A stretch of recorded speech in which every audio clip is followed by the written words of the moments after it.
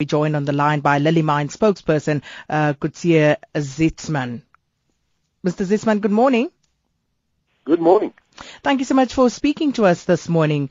Now, as we understand, the search and rescue team were drilling a new escape route and then the drill broke. So what is the latest? How far is this and what are the current developments at the mine?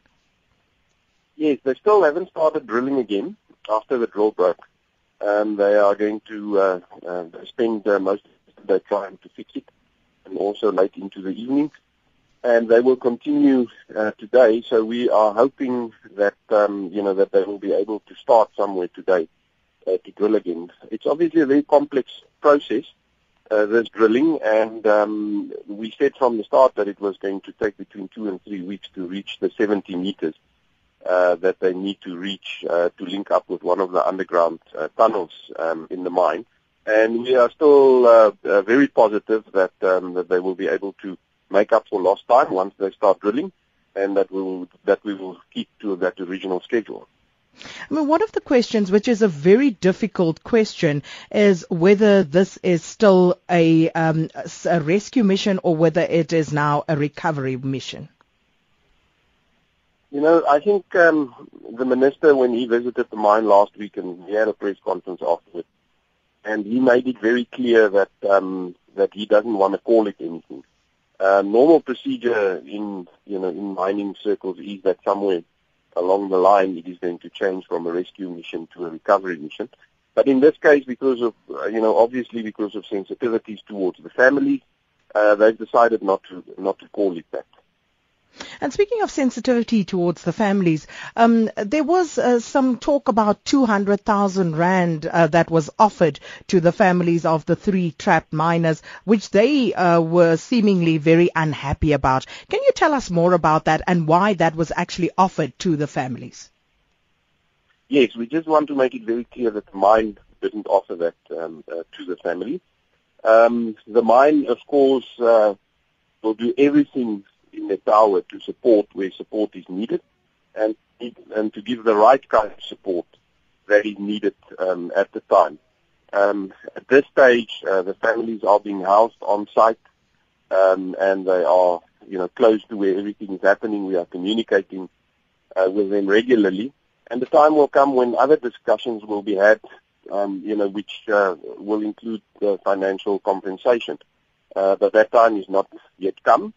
And no, the mine has not had discussions about that with the family.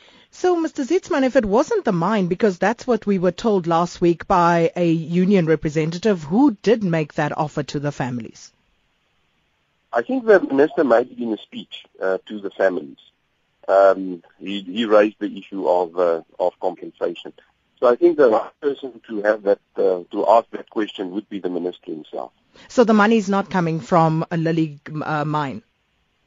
No, I'm not saying eventually where the money will come from or how much money it is, but at the moment that there's no finality on that discussion.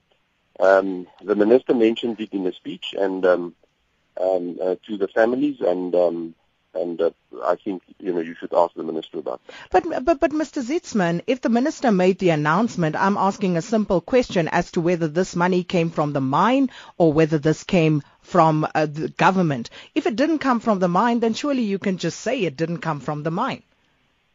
The offer didn't come from the mine, and there's no monies that have been paid to anybody. And the offer was certainly not an offer from the mine. Like I said, that discussion of compensation and what kind of compensation and what kind of support is needed is a conversation, that the time will come to have that conversation, but that time has not yet come. And Mr. Zietsman, as for other operations on the mine, how's that going? Because, as I understand, some parts been shut for 2 weeks now. And what are the financial implications of this? The mine is completely shut down at this point. And the reason why they're drilling this the second hole is because the main shaft was compromised and it's unusable. So there's only one way in and out of the mine, and that's the emergency and ventilation shaft at this point. Now, according to regulation and safety, you cannot put miners down into a mine or even rescue workers if there's not an alternative exit. So that's why it's so important that they drill this alternative exit so that if something goes wrong again, there is a alternative escape route. Obviously, it has huge financial implications for the mine.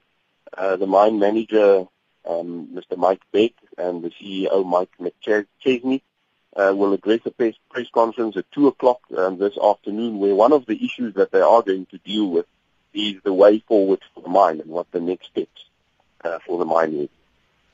Thank you so much to Mr. Coetzee Zietsman. He's the spokesperson for the Lily Gold Mine in Mpumalanga.